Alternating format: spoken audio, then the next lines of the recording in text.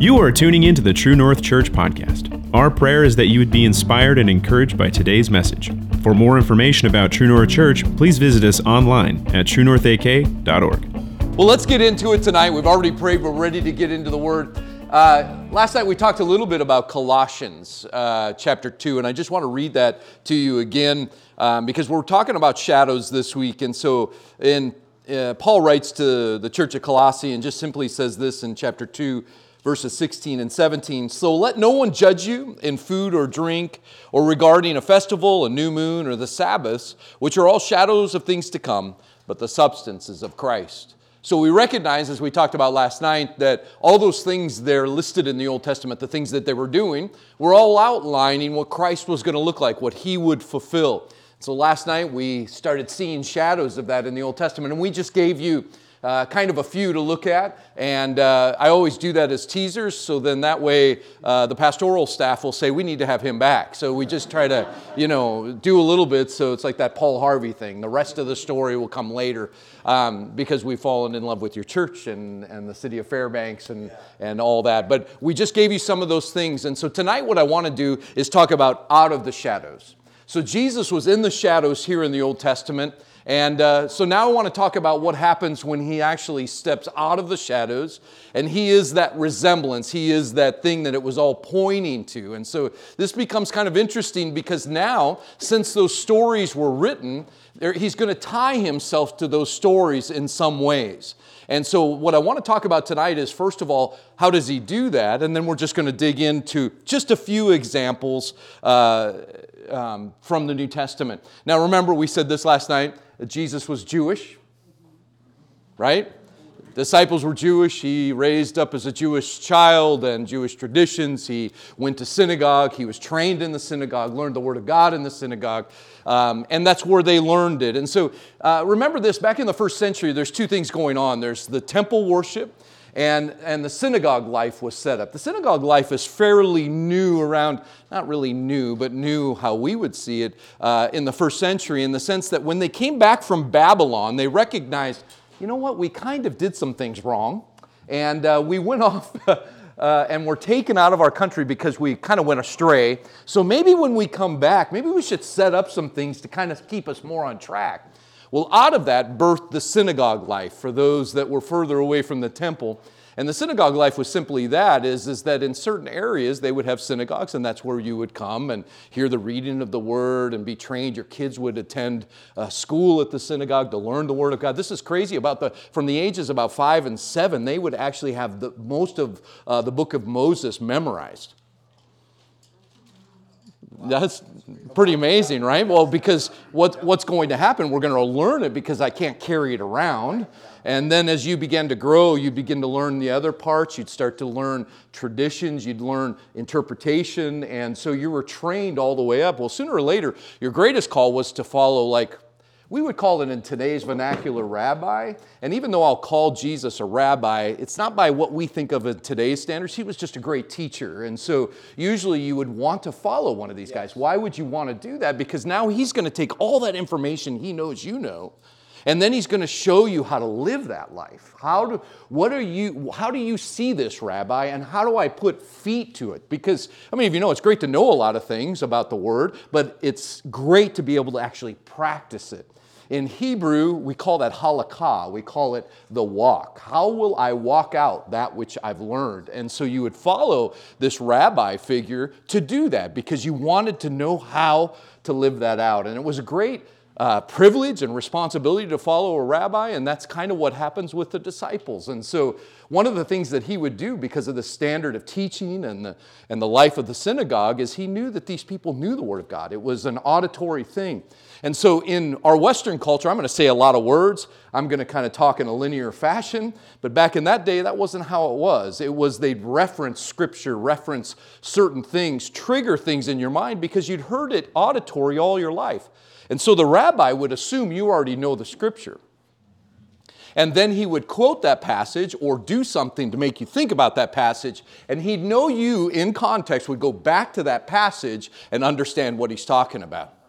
So it's kind of an interesting interaction. And so if you take all that and think about that in the writing of the New Testament, then these type of examples happen in their writings. Because remember, the writers are Jewish, so they're going to, how many of you know they're going to write in that Jewish style? They're going to record the way Jesus taught. And so what he's going to do through his teachings, through his actions, some of the things he says, and some of his miracles will actually make you remember something you'd heard before. And so he won't then fill in all the blanks for you because the blanks have been filled. How? In the shadows of the Old Testament. So then you're going to interpret what he's about ready to teach with the context of what he had referenced before. So those are called triggers or winks, or what we call in Hebrew a remez, a hinting. And so you would hint towards a passage of Scripture. People would know it. You'd continue to teach it. And so just so you know, the New Testament then is written in that idea, and Jesus' life actually connects him to those things kind of in little hints and things to look for. So through culture, understanding the time, understanding the Old Testament, you'll pick up those hints. Because remember, they're hearing it auditory, all of a sudden they see something, Jesus says a particular word, and they're there. Now, one of the things that I've run across a lot is people actually think the Galilean people were ignorant, and it comes from just a couple things that we think come out of the New Testament, which it's there, but understand the culture of the time. Well, these men are unlearned men. But how many of you know the Scripture doesn't say they're unlearned? It's men saying that about the disciples. Because there's a big fight. We have temple life. We have synagogue life. Right. And see, the Galilean men, women, and children were very educated. They understood the Scriptures very well. Why? Because they attended synagogue. They also lived outside of the holy city, and they actually had, especially in the Galilee, they had more interaction with the world. The Decapolis, the Gentile cities were right there. They had the major highway running through there. They actually interacted with the outside world more, and they attended synagogue regularly, and so they were very well trained. These disciples Jesus chose, they just said that because it was temple people looking down on the synagogue people. And so it wasn't that they were untrained. They were very learned men, and they understood this. And so Jesus is now going to teach that way to the religious leaders, to his disciples. And so what we're going to do is we're going to try to find some hints. We're not only going to hear what he has to say, but there'll be actions. And I want you to know this is really cool. And we don't have time to do this here, but this happens throughout the entirety of the Scripture. Actually, God writes his story this way. If we had time, we would start all the way with creation, which is going to happen tomorrow night. We're going to look at God's goodness tomorrow night at the main service. I'm really excited. I'm really excited about what I believe God's going to do tomorrow night. But we're going to start there. And if you know the creation story, that creation story, when you look for it, is repeated multiple times in the stories following it. So the creation story, the fall, and different things that happen all continue, and those rhythms, those patterns are there to continue to help us be reminded of where it all started and where we're going. So this isn't just from Old Testament to New Testament. He actually uses this style all the way through the Old Testament, in through the prophets and the writings. But tonight we're going to take then where he was in the shadows. We're going to see him out of the shadows, and we're going to look for things. And tonight, I'm going to just believe you already know the Word of God, and I'm going to stare at you with dramatic pauses and wait for you to come out and say the things that you're hearing. Yeah. Maybe for the first time in a new reality. Now think, they've heard it through auditory, they're listening, and now all of a sudden they're going to start hearing and seeing the things of Christ. Now, it wasn't just for them. It's for us right now. And if we'll know that they're there, we'll start listening for them. And we'll connect these two, that he truly was the one we've been waiting for. That's good. And so let's look at some of those. Would you turn with me in your Bible to Matthew chapter 3. Matthew chapter 3. See, we got to the intro a little quicker tonight. So Matthew chapter 3. If somebody would read this, we're going to read 13 through 17 tonight. And if you would read that out loud, if you would stand in your spot and read that out loud voluntarily to everyone else. 13 through 17. This will be Jesus being baptized by John. Anybody want to read that? You do. Could you stand and read that nice and loud? And here's what I want you to do. I'm not going to ask you to close your eyes tonight. Maybe you want to follow along.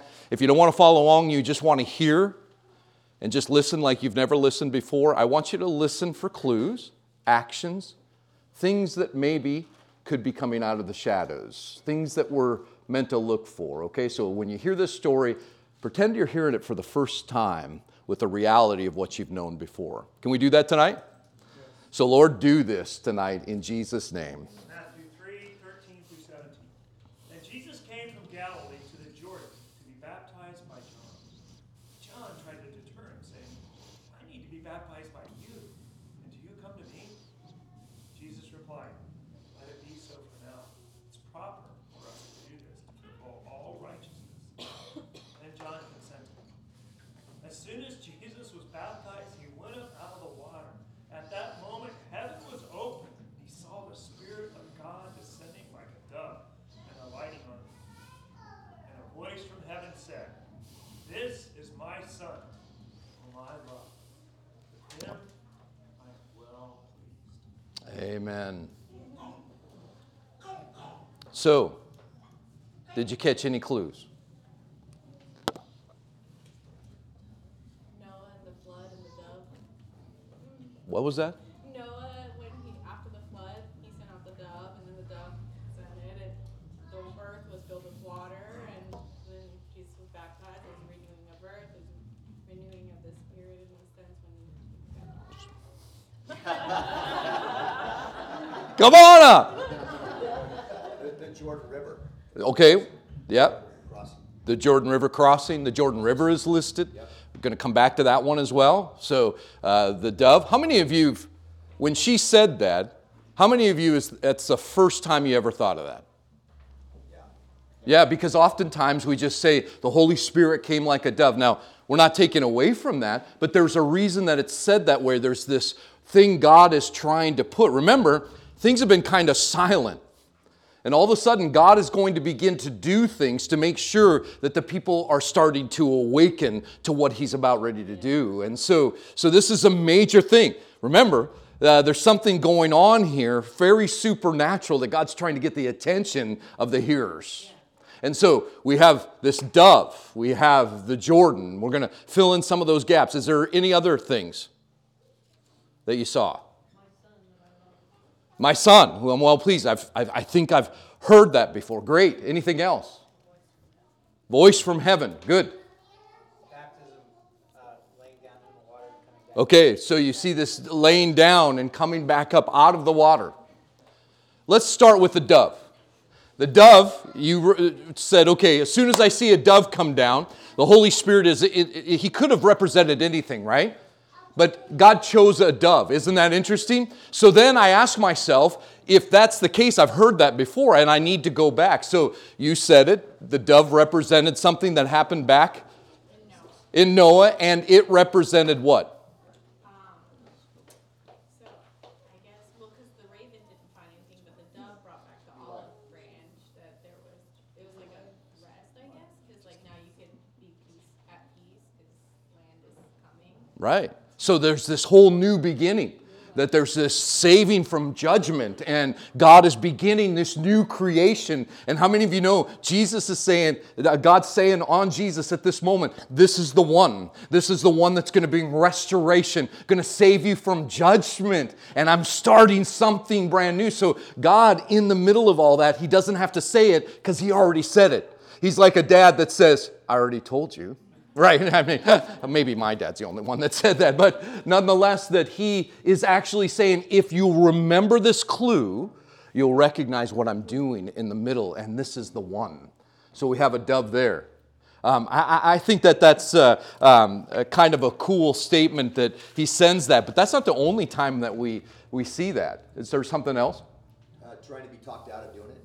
Trying to be talked out of doing it? You don't need to do this. Oh yeah, I do. I have to.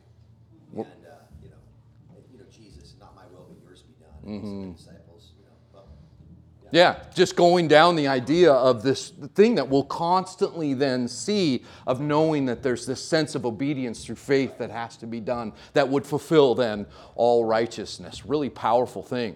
If we take back then all the way with this dove, there's another place that it's a little bit more hidden, but I want to go there. It goes all the way back to Genesis, because now all of a sudden we have the Holy Spirit like a dove. We've represented Noah and what he's doing there and what happens, but there's another place that's a little bit more hidden, but if we put those things together, there's another place that something happens with the Holy Spirit. Where is that? Where do we see him show up again?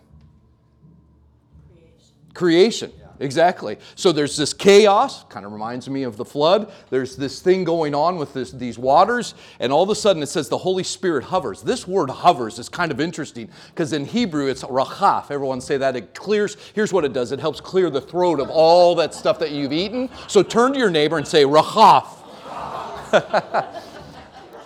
Rachaf.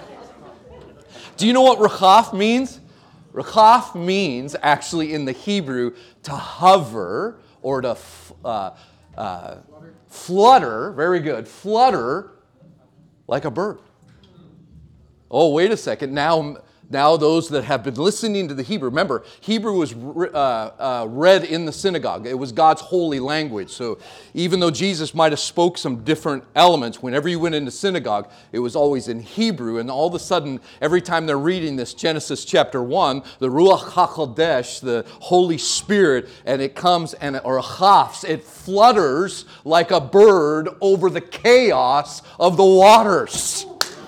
So what is God trying to say? Not only am I starting there, but I'm going to take you all the way back because my earth, it's not going the way I had hoped. It's in a little bit of chaos, and the Holy Spirit is coming. He's anointing this one, and the light of the world is coming. And I'm going to break chaos again. I'm going to break darkness. This is the one. Yes.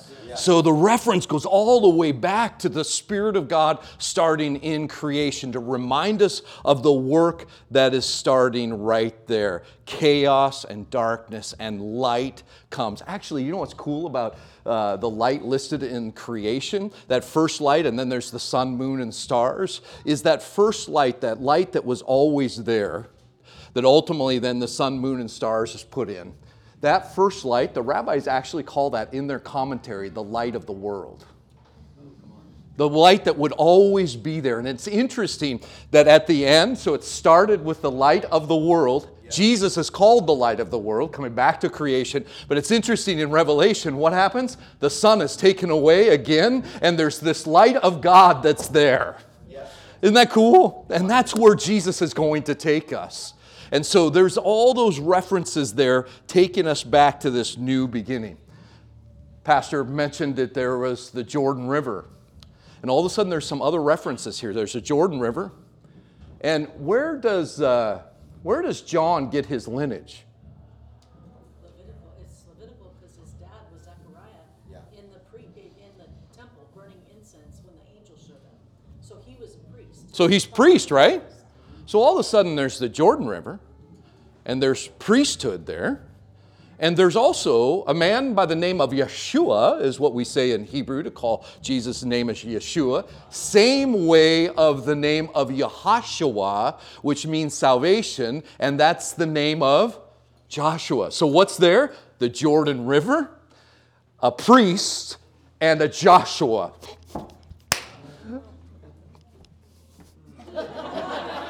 Right? I mean, the clues are there. What is he saying? The story was already there. I'm taking my children once again, and I'm leading them, and I'm going to open the seas, I'm going to open the river, and I'm going to lead them from here to there. They were once there, but I'm taking them to a new destination, and this is my Joshua. Yes. This is my Joshua. Yes. This is the one that is going to lead you to the promised land. And so you have the Jordan, the priesthood, and the same names. Do you see? How many of you think that when you look at that now, you go, yeah, that's not by accident? He's really trying to make sure that people that are listening and looking for the clues won't miss what Jesus was. Because, to tell you the honest truth, when he's walking that out from there to there, it doesn't feel like he's setting us free. Come on now. When he left that Jordan River, it doesn't feel like he's leading us to the promised land. But here's the thing. It's connected to that story. So now I've got to trust him because that's who it pointed to. And I don't get from here to there. I didn't get the wilderness either. But I just got to trust him because he's the Joshua. He's the one. He is salvation. And he's going to get me there. So that story was meant to just remind us. And it reminds us again today that we can trust him. He's going to get us where we need to go because he is our leader. Amen? You know what's really crazy about this story? This is the exact place, and someday when you come to Israel with us, we'd love you to come someday.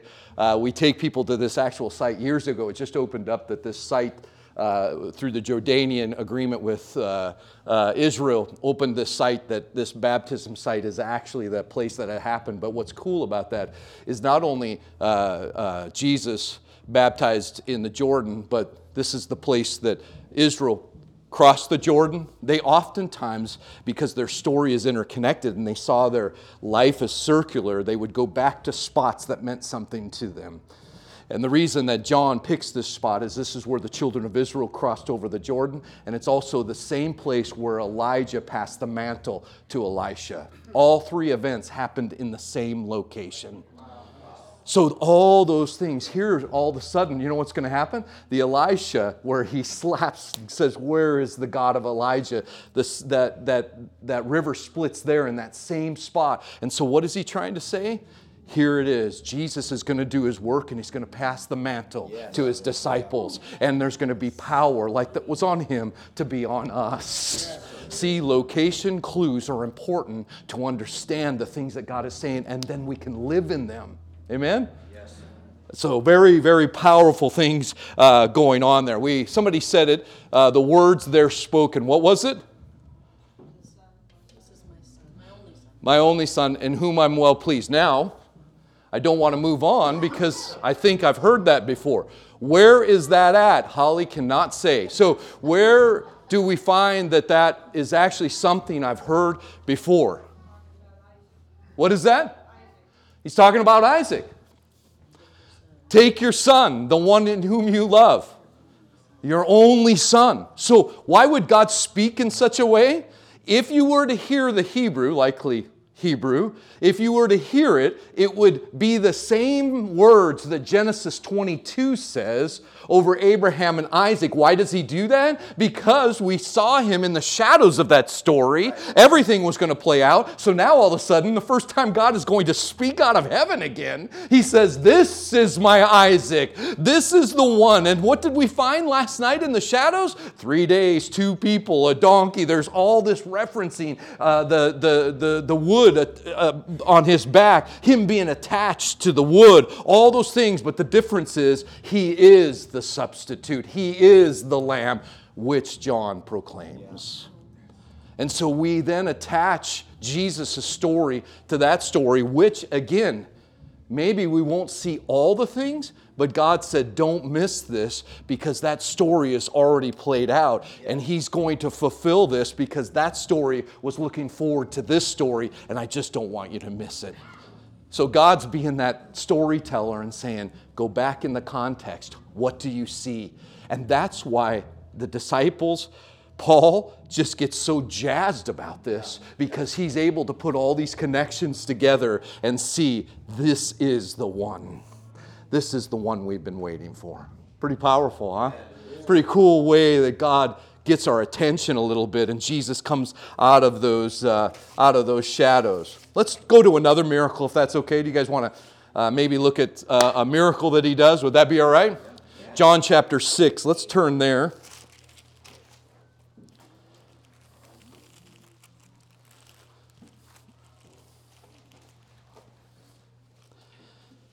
Before we get to the Jesus walking on some water, which is adventurous, right? Now, you guys can do that in Alaska way more than most people. Like, all the time. I think year-round, can't you? Like, walk on water. It's called ice, right? Yeah, ride bikes. Yeah, it's not just walking on water. We can ride. Yeah, it's amazing. You guys fulfill the Bible all the time. God bless you. What's Zip code? Have a zip code. Yes. I don't agree with you, brother. I'm going to shout out 59919, Montana. Look at some of the context. Before we get into Jesus walking on the water, I want to look at some of the things that sets this up. I just want to see if you've seen some things. Jesus is going to feed 5,000, and I just want to hit these references quick. Listen to what it says in John chapter 6. What's interesting about John chapter 6, just the entirety of the book of John, what does John say at the end of this book relating to the miracles and the writings that he had? Yeah, not enough books to even contain the things Jesus did. But then he follows up with a huge statement. What does he say, Mark? Oh, you're putting me on the spot. I know, yeah. He says, but these are written that you might believe. So what has John done? His book is amazing because he actually begins to highlight some of these references to the Old Testament.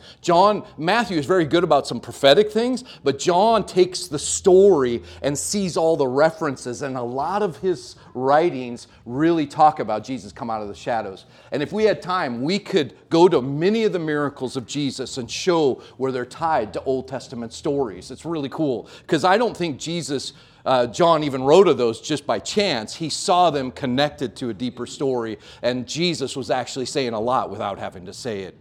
So in when he feeds the 5,000, it says, after these things, Jesus went over to the Sea of Galilee, which is the Sea of Tiberias, and a great multitude followed him because they saw his miracles, which he did on them that were diseased. Jesus went up into the mountain. There he sat with his disciples, and the Passover feast of the Jews was near. And when Jesus lifted up his eyes and saw a great company come unto him, he says, where can we buy bread that they may all eat? Now, what's about ready to happen?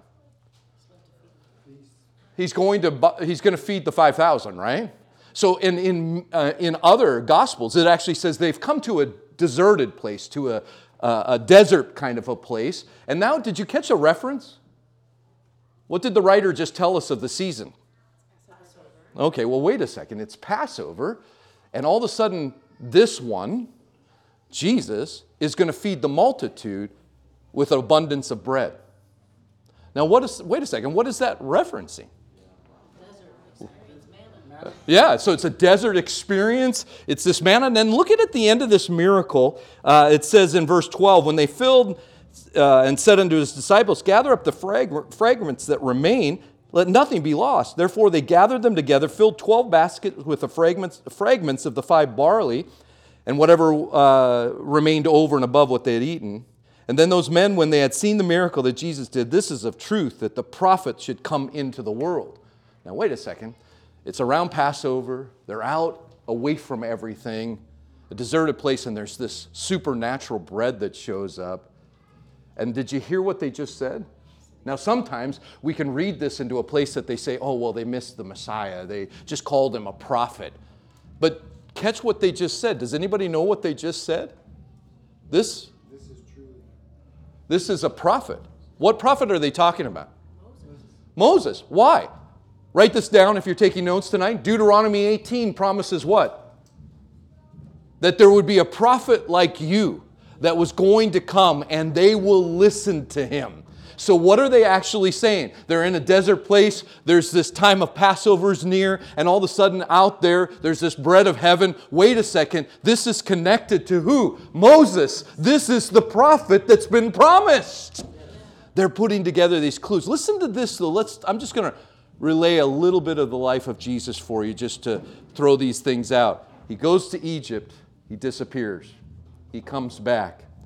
Through some other circumstances, he finds himself at a water time with John.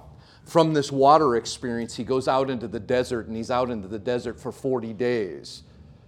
He overcomes temptation out in the desert for those 40 days. And the Bible tells us in this narrative that the next place he goes is to a mountain. And on that mountain, he sits down and teaches us the Beatitudes. Wait a second.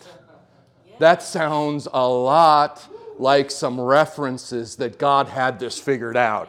And it doesn't just say that for no reason. That order is important. How many of you know he's redeeming those things? where the children of Israel gave into those temptations and fell, he overcame them. And he went out of that desert for those 40 years. He was there for 40 days. And from there, it says he went up on the mountain. And what happened in the desert? God came down on a mountain and taught the word to a newly freed people. And here, Jesus, it says that he came and sat. And actually, brother, if you take the word sat in Hebrew and the rested that it says about God in Exodus chapter 19, those words are exactly the same. That's why the writer says that Jesus sat. It's because he is referencing this idea that God has come down and he's opening his mouth and giving the people the path and the journey because they're going to be freed too. Come on, yeah! Isn't it exciting? Because you don't get a better writer than this, right? And he's hooking all those things together so we wouldn't miss it. So think of that context of what's going on. And then all this desert experience, this might be the prophet, this is all that. And then all of a sudden there's a water experience that happens. Isn't that interesting? There's this water experience that happens. And let's just read about that. Let's read this. If somebody wants to read John chapter 6, if you would read 16 through 21. Remember, this is in the book of Matthew chapter 14 as well as Mark chapter 6.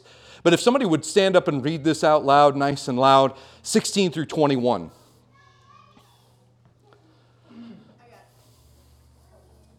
When evening came, his disciples went down to the lake, where they got into a boat and set off across the lake for Capernaum. By now it was dark, and Jesus had not yet joined them. A strong wind was blowing, and the waters grew rough. When they had rowed about 3 or 4 miles, they saw Jesus approaching the boat, walking on the water. And they were frightened. But he said to them, "It is I, don't be afraid." Then they were willing to take him into the boat, and immediately the boat reached the shore where they were heading. Perfect. Yep. There's some things that we can take from this. Jesus says, hey guys, we're going to get to some of the other parts, but he does declare something. He's like, it's me. It's me. Now, if you were to take this from the Greek here, how many of you know what the Septuagint is? Septuagint was the Hebrew put into the Greek before the time of Christ. They got together and translated it into the Greek. But if you were to take the Greek from here, I am, this is me, this would be the same Greek word used when God says, I am that I am. He's actually saying, I am the I am. And we know that to be ever present with you. So guys, don't worry, I'm here, connecting himself. But here's what I want to say. Is there something about him walking on water? How many of you know Jesus wasn't there to impress anybody? He wasn't there showing off, right? What was he doing by walking out to those guys that night? Was he saying something that was declaring something deeper? Because we look at it and we go, wow, that's cool, he walked on water. But does that reference something? Is he actually saying something to us without saying it? Creation. Overall creation. Because he stands above those things. The waves don't hinder him, nothing.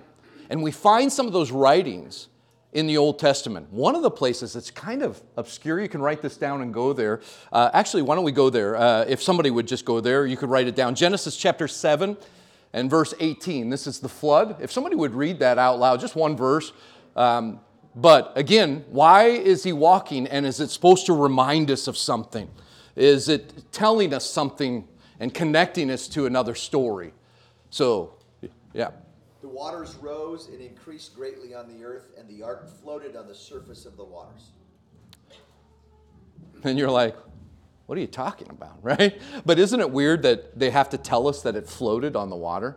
In our English translation, that's kind of what it says, just floated on the water. And that's just an odd thing to waste words on. We know a boat floats, right? It's been floating for a while now. But that's not what the Hebrew says. The Hebrew doesn't say that it's floating there. The Hebrew uses a weird word here. It's the word halach. The word halach actually means it is walking. Why would it use, there's other Hebrew words that can be used for floating, a boat floating, and it happens to use the word holic. Actually, what's interesting is when we talk about how to walk, we say that we are learning halakha, meaning I understand the scriptures, I want to learn halakha. That is how to walk. This word is the boat holicked. That's not the exact way, but do you see what I'm taking and adding the verbiage of the Hebrew, right? It holicked. What does that mean? It means it walked. So what is being said here? He's connecting himself to the ark, because what saved them? The ark. Who is he? The ark. He is the one that is going to save them. But here's some other passages of Scripture that you should look at. In Job chapter 8. Why don't we go there? Let's go to Job chapter 8.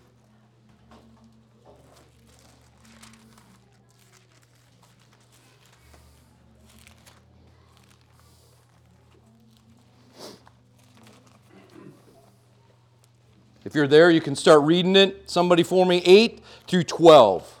8 through 12? Yep. Nice and loud. Point towards everybody so they can hear you. Job chapter 8 and 8 through 12. Through 12. Then Baladah and Shuhai answered and said, how long will you speak these things? And those words of your mouth be like a strong wind. Does God subvert judgment? I'm sorry, did I say 8? I meant 9. Sorry about that. Job chapter 9, verse. Let's start with 8. Job 9, 8? Yeah, sorry. 9, 8 through 12? Yeah, just read verse 8 to start with. Verse 8, Job 9, 8. He alone spreads out the heavens and treads on the waves of the sea. Well, wait a second. Who alone? God alone. God alone. He's speaking about God alone is the one that treads on the sea. Woo! All of a sudden, what is he associating his walking on the sea to? Not only to the ark, not only to the protection that you'd find in judgment, but now he's actually associating himself with the Almighty. Who's the only one that treads on the sea? The Almighty.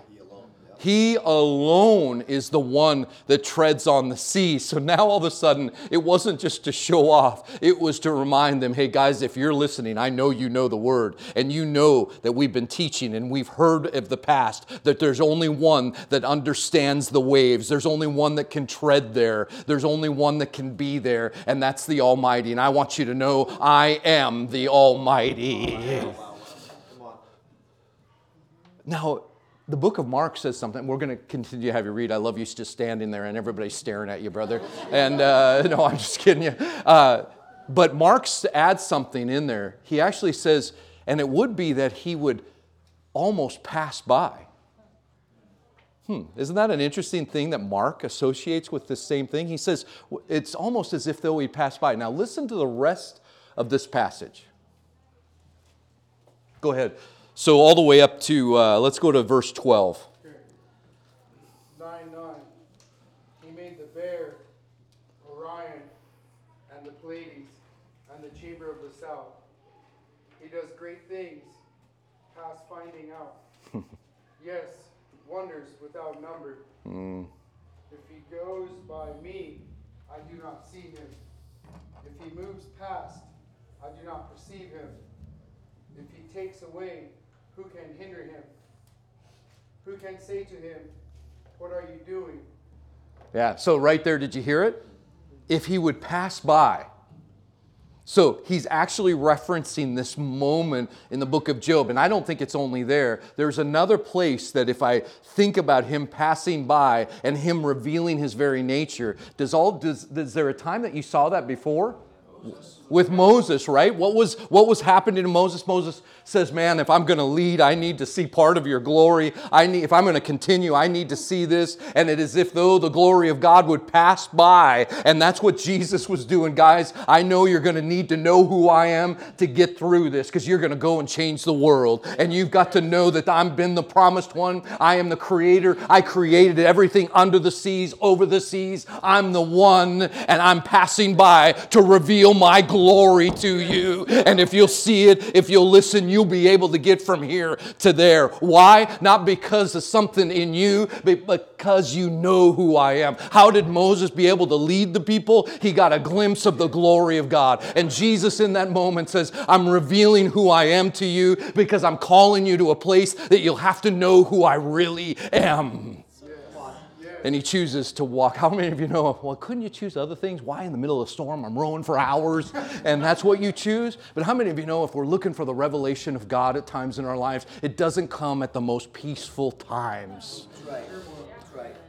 And here he is in the midst of that moment, revealing his very nature so that they would hold on because he knew what they were about ready to face. I am the Almighty. I am the One. If you'll write this down, we won't go here tonight, but there's some other references. Actually, it comes out of the book of Daniel, chapter 12, verses 5 through 7.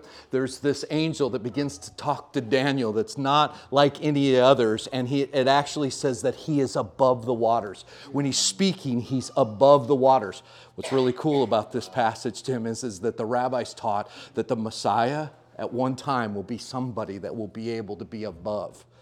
Because they believed that this messenger was that representation, and all of a sudden Jesus is out there walking. Pretty cool stuff, huh? How many of you know that he's declaring these things so that we might see them? Let's go to one more tonight. I think we have time for one more. Would that be all right? Yeah. Let's go to another great story in Matthew chapter 17. Matthew and chapter 17. Now, if we had time, there's chock full of these in the scriptures, and we could continue, but here's what I'm trying to do. Remember, tomorrow night we're going to talk about catching the shadows. We're going to teach some ways on catching some of these things and putting all this stuff together so that you're empowered to go and do it. But it's one of those things. How many of you, I'm sharing my age, how many of you even eat Fruit Loops anymore? Does anybody? Or how many of you would admit that you actually do eat Fruit Loops every once in a while? How many of you love the milk when you're all done, right? It's all colorful and beautiful and sugary and delightful.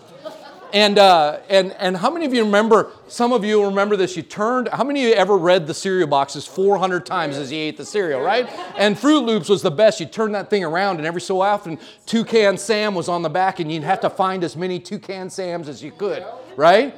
And every morning reading that thing. But how many of you know, when you're trying to find that first Toucan Sam, it's kind of difficult, right?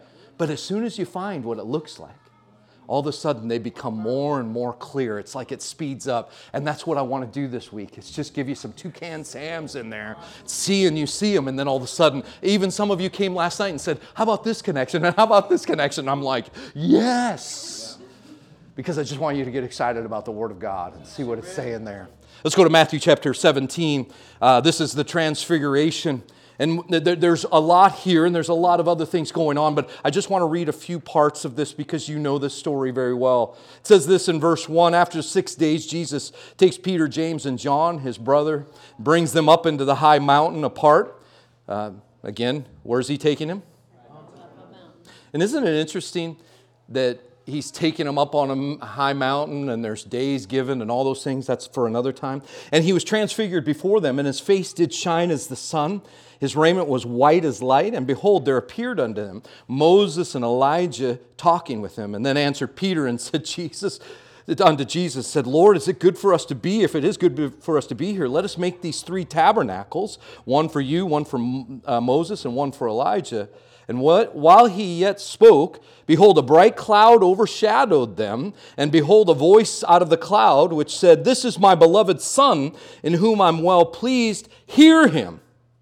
And when the disciples heard it, they fell on their face and were afraid. Now, this statement out of this transfiguration, there's a whole bunch going on. There's clouds, there's a mountain, there's a shining that's taking place on Jesus. There's Moses and Elijah. And how many of you know the reason that Moses and Elijah are there? Those are the 2 major scrolls of the Old Testament that were pointing to him. It's like this proclamation that these guys were representative and witnesses of the one that's here. And that transformation that's going on is that highlight of God upon his life. And so then God speaks. And for many of us, we just kind of go right past this and say, he said this at the river. But there's a few more elements here that sometimes we miss. I want you to note what it says. It says, this is my beloved Son in whom I'm well pleased. Hear him. So there's some things here that are added that if you're not listening, we just skip on by and go, oh, God spoke about this before. But there's elements here that are a little different. Now, the teachings of the time, especially in the first century, was when the Messiah would come, he would actually be the fulfillment of all the books of the Bible, that he was what they were pointing to. And back then there was 3 divisions. We know which one? Moses, the prophets, and then there was the writings. Now, if you were to take that, the first one was called the Torah, the first 5 books. The next one was the Nevi'im, the prophets. And then the Ketuvim was the writings. So you had the Torah, you had the prophets, and you had the writings. Now, if we were to say all those with just, remember, Hebrew doesn't have vowels in it, and so we wouldn't have the vowels. We would just take each of those first letters of those Hebrew words, and we have the word Tanakh. And Tanakh is just the Old Testament, the Older Testament. That's all those things. Even today, if you were to go up to somebody and say, can I have your Tanakh? They would hand you their Old Testament. So that represented all those books together. So they believed that when the Messiah would come, he would be the fulfillment of all those books because he's written there. Now, God says something pretty wild on the top of this mountain that these men hear, and I think he's actually using this hinting thing. I want to show you this. He's actually doing something to these men that knew that, were looking for the Messiah, and he says this. Listen to what he says. What is God saying in these words? This is my beloved Son. This comes from Psalms chapter 2 and verse 7. God is quoting Scripture. Listen to what Psalms chapter 2 verse 7. I will declare the decree. The Lord has said to me, you are my Son. Today I have begotten you. So what is God doing? He's doing like what they do back then. He's quoting a part of the Scripture for you to go there. What just happened? Where is this found in the book of Psalm? This is the writings. So God is saying this is part of the writings. Listen to the next part. It says, with whom I'm well pleased. Write this one down. Isaiah chapter 42 verse 1. Behold my servant, whom I uphold, my elect one, in whom I love, or my soul delights. I put my spirit upon him. He'll bring forth justice to the Gentiles. This is God quoting whom I'm well pleased. Where did this come from? This comes from Yeshayahu or Isaiah, and that is prophets. So we've got the writings. We've got the prophets. And then it says, listen to him. Deuteronomy chapter 18 verse 15 says, the Lord your God will raise up for you a prophet like me among you from your fellow Israelites. You must listen to him. What did God just do? That's from the Torah. All of a sudden, he just said, this is him. And did you notice that each of those scriptures deal with the Messiah-like abilities and what he's going to do? And God, right in that moment, is quoting that book over him and saying, you guys are looking for the fulfillment of the scriptures? Here he is. Here's the Torah, here's the prophets, and here's the writings. It's all in him, and here he is. And that's why Peter goes, I need to build a tabernacle. I need to build a spot, a tent. And that actually is referencing to the Feast of Tabernacles. Because when you go back to the Old Testament, anytime God would do a monumental thing, they would build a tent in honoring him and fulfillment of promise. And that's Peter's just being a good Jew boy. He's not actually saying, I just want to get involved here. I just want to do something good. He's actually saying, our people build tents in representing that God has shown up. And when God shows up, we built a tent because we want him to dwell with us and not leave. What is he saying? You are the one. And God quotes that to a people that understood the word. And for us even today to go, he's not just saying something again. He's actually saying, this is the one that has been promised, and he's come out of the shadows. This is the Messiah. This is the prophet. This is the one that's going to bring my message. He is your Joshua. He is your leader. He is your priest. He is your king. He is the one that's promised, and he's going to get you from here to there, and he's going to restore you again, and he's going to protect you. He's going to do all those things, and he's Almighty God, and that is him, ladies and gentlemen. And so he came out of the shadows to declare he's the one. And so tonight, I just wanted to take a few moments and just maybe you're here. And we can see it tonight. His word is clear that this writing was declaring this one, and he's that perfect one that we've been waiting for. But even tonight, I know that all of you here probably say, I know him, but circumstances around us sometimes get a hold of us and start telling us things about our God that aren't true. Circumstances, things may be going on. And the word time and time again, especially to the disciples, was all about, hey guys, this is the one. He is it. There is no other. He is the one moving. He is the one that's all powerful. And He is the miracle worker. And today maybe you've come in and you'd said, maybe a little bit of my circumstances have been kind of stealing away from that. Maybe I haven't seen Him as the promise keeper I once saw Him as. Maybe I don't believe Him for the miracles I once did. Maybe there's some things in your life that you go, I believed that about Him at one time. But man, I picked up some pain along the way. How many of you experienced some pain and you wondered where He was in the midst of all that?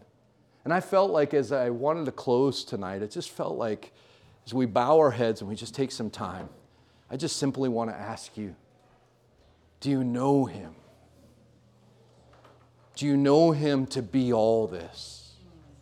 Is there places in your life and actions you're taking that would say, I'm not sure that my life is really declaring all that He really is. And maybe there's places that I need to believe Him once again for this. I need to believe Him once again for this.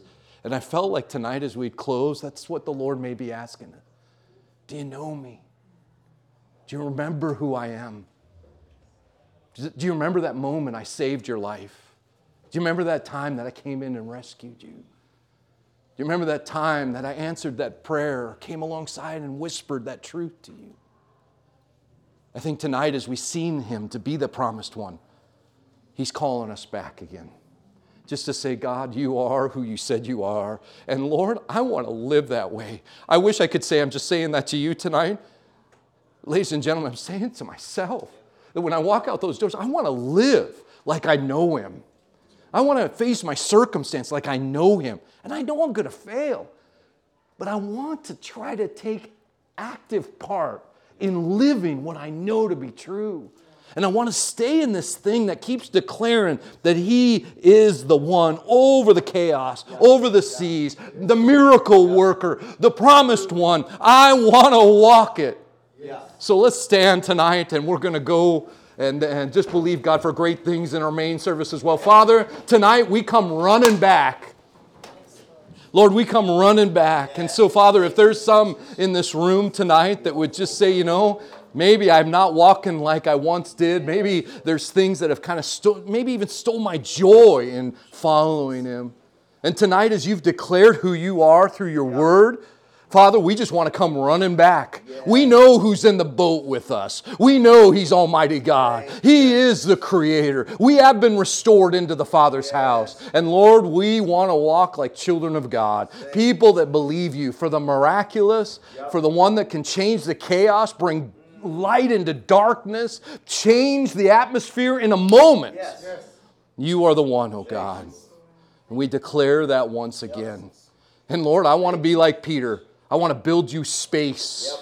I want to build you a space so that that you just be right here. And so, Father, if there's spaces in my heart, spaces that have been filled up with other things, doubt and unbelief, God, we just say, take that away. Have more room here. We want to build you a resting place in our lives. Oh, God, do it in us. Oh, God, do it in us. We come running back to You, God. Thank You that You are the restorer, that You bring us back, oh, God. Blessed be Your name, God. We celebrate You as Creator. We celebrate You as Almighty God, our Redeemer, the Ancient of Days, the Almighty. We bless You, Father. And so, Lord, just cover all of us in this room tonight as we run back to You and then run from that spot out to a world that needs to hear about it. And Father, tonight in the service, Lord, we're going to worship the Creator God, the Almighty, the one that is above all things. We're going to lift You up, oh God. And Father, as the word comes forth, I pray the miraculous would come. I pray signs and wonders would come down. Lord, as Your gifts are declared tonight, I pray Your gifts would just begin to flow through this body and that You would do mighty things as we gather in Your name tonight. We bless You. Walk, Lord, among us this evening in Jesus' name. Amen and amen and amen.